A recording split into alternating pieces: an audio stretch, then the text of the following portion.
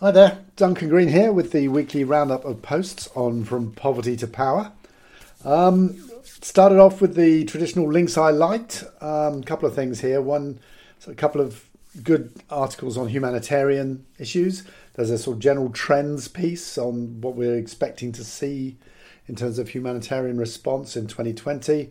And then a great piece from Hugo Slim, who writes absolutely beautiful pieces for the Red Cross, International Committee of the Red Cross, ICRC. This one is reflecting on the retreat from charisma, talking about how in the good old days, humanitarian response was led by charismatic individuals taking crazy risks, doing brave things, and it's become professionalized and bureaucratized.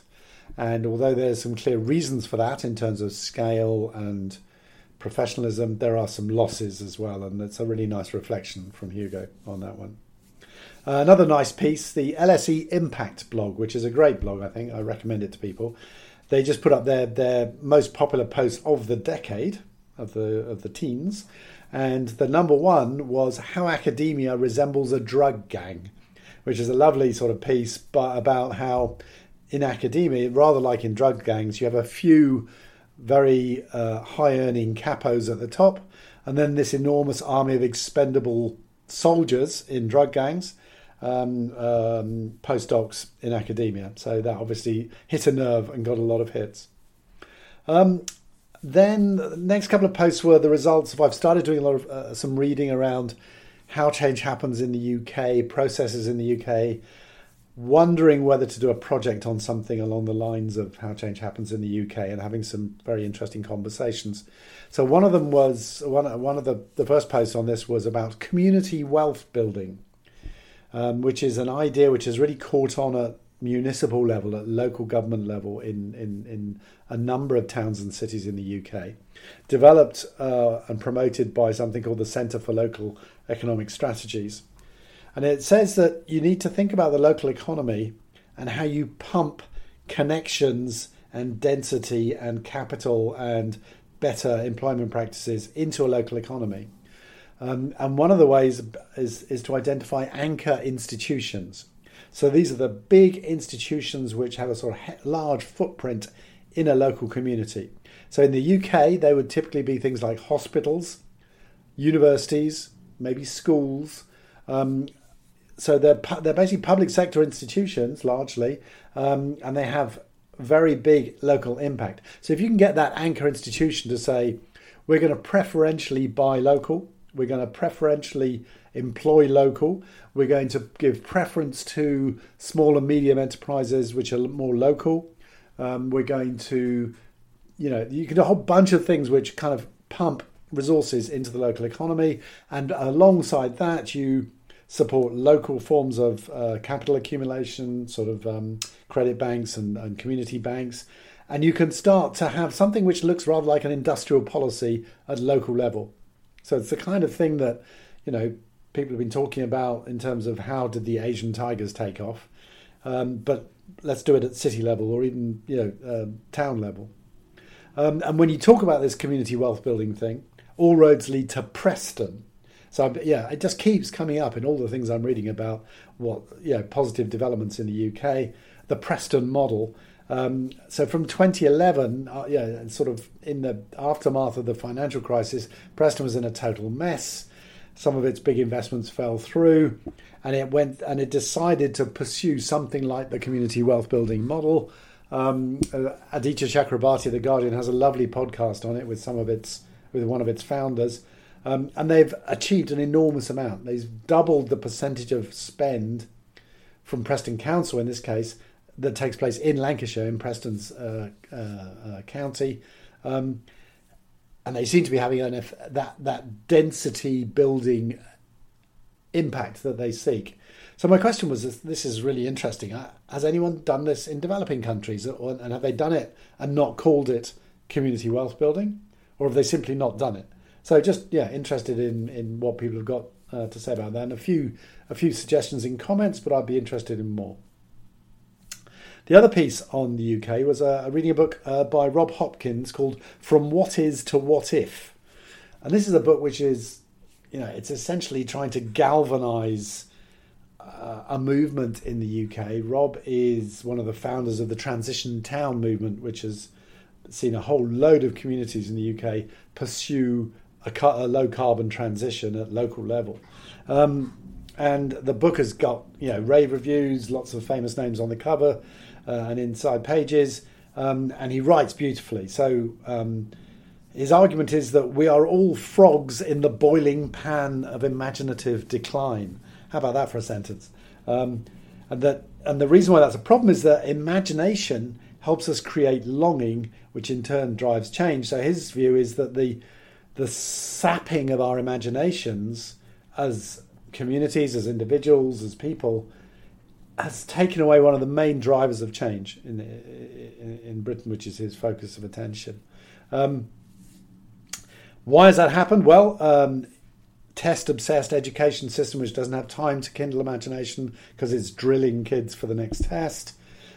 He's really down on the internet, which he regards as kind of mental junk food. You're just constantly sort of grazing without ever really nourishing yourself in that deep imaginative sense, which he talks about.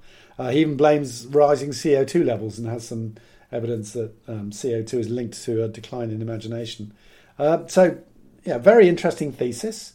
But I found it uncomfortable. I had lots of arguments with him in my head when I was reading the book, and a clash internally between my heart, which wanted to think, this is great, yes, let's do it, let's all let's build the imagination, and my head, which was going, bar humbug, humph, and sort of coming up with criticisms. So one of the reasons why I was uncomfortable, because there were so many unexamined assumptions in the book. So I did a little list, somebody did it to me on How Change Happens, and it was a revelation, where you try and describe the world that the author actually moves in. So it's not so much about the book, but how do they see the world? And in Rob's case, it seemed to be some things are good and some things are bad, and they're unexamined, right? So good is all things small. Good is meetings. Good is local. Bad is big. Bad is screens of any kind. Bad is meat. Bad is national. Now, I honestly think you can have big arguments with those, but he doesn't even, really argue the case for them. It's just assumed that we're all vegetarians, we all hate screens, and we all want to sit around in meetings in our communities. He also thinks that the community is an unalloyed good, that the community is great. Well, sorry, a lot of people actually come to live in London, where I live, precisely to get away from their communities, because communities can be intrusive, prejudiced, small-minded, all sorts of bad things about communities. So, I'm sceptical about just being quite so uncritical about communities. And then, and this is me going into How Change Happens mode. There's no theory of change here. That what he's advocating and seeing is a sort of proliferation of experiments and pilots and projects, many of which are quite exciting.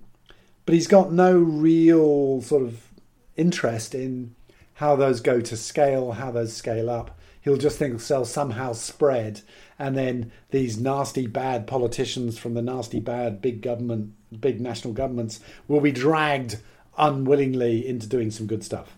And I just think that's not good enough. You've got to have a better idea than that. And I guess that the penny dropped for me when in his last chapter he actually does something which a lot of authors avoid doing or don't think of doing, which he says, okay, well, where have we seen this happen in the past?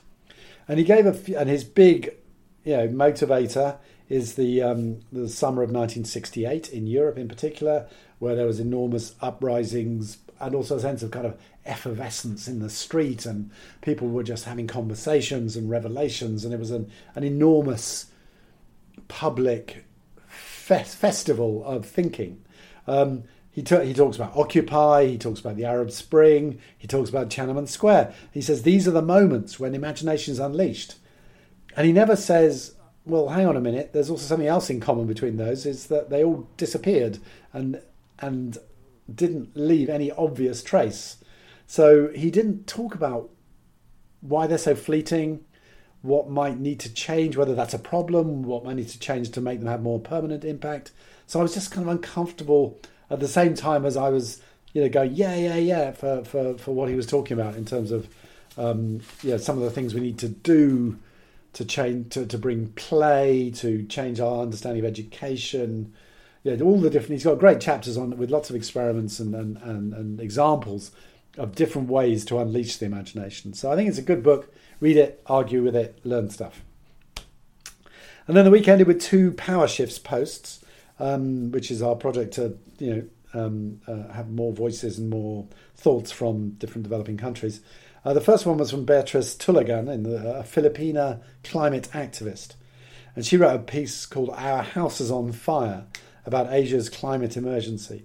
And she looked at the state of air pollution, of fossil fuel use in Asia, and pointed out that Asia is really lagging behind the rest of the world at a symbolic level, in that hundreds and hundreds of local and national governments have declared a climate emergency, hardly any of them in Asia. And not only is there not a sort of public recognition of the extent of the problem, Asia also has the biggest pipeline of new coal power stations. So she's saying, this is a major issue for the continent. She, as a Filipina, she's involved in various kind of social movements and grassroots organisations and women's movements to up the attention and up the priority given to responding to climate change. But and that they have to build the pressure to try and get Asia to catch up with what's going on in the rest of the world. Then the final piece of the week was the most mind-bending. It's a piece on decolonisation and the future of African studies, in which Duncan Namanga interviewed somebody called Sabelo Doluvo Gacheni, who's a South African decolonisation guru.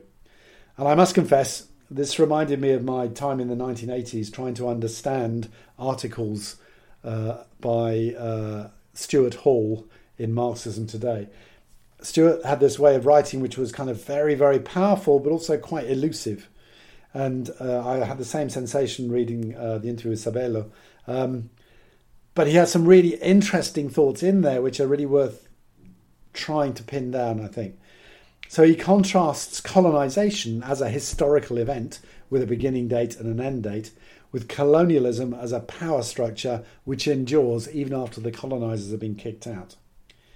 He talks about the coloniality of power, knowledge and being.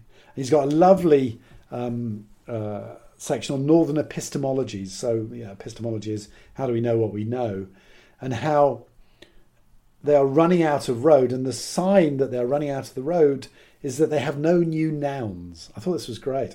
So instead of inventing new nouns for new ideas, we just add loads and loads of adjectives. So we take democracy or we take growth and we just add loads of green, inclusive, whatever adjectives to it.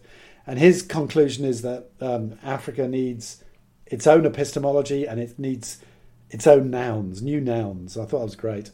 And he finishes, there's lots in here, and the piece I put up on the blog is itself a shortened form of a much longer essay, which I linked to.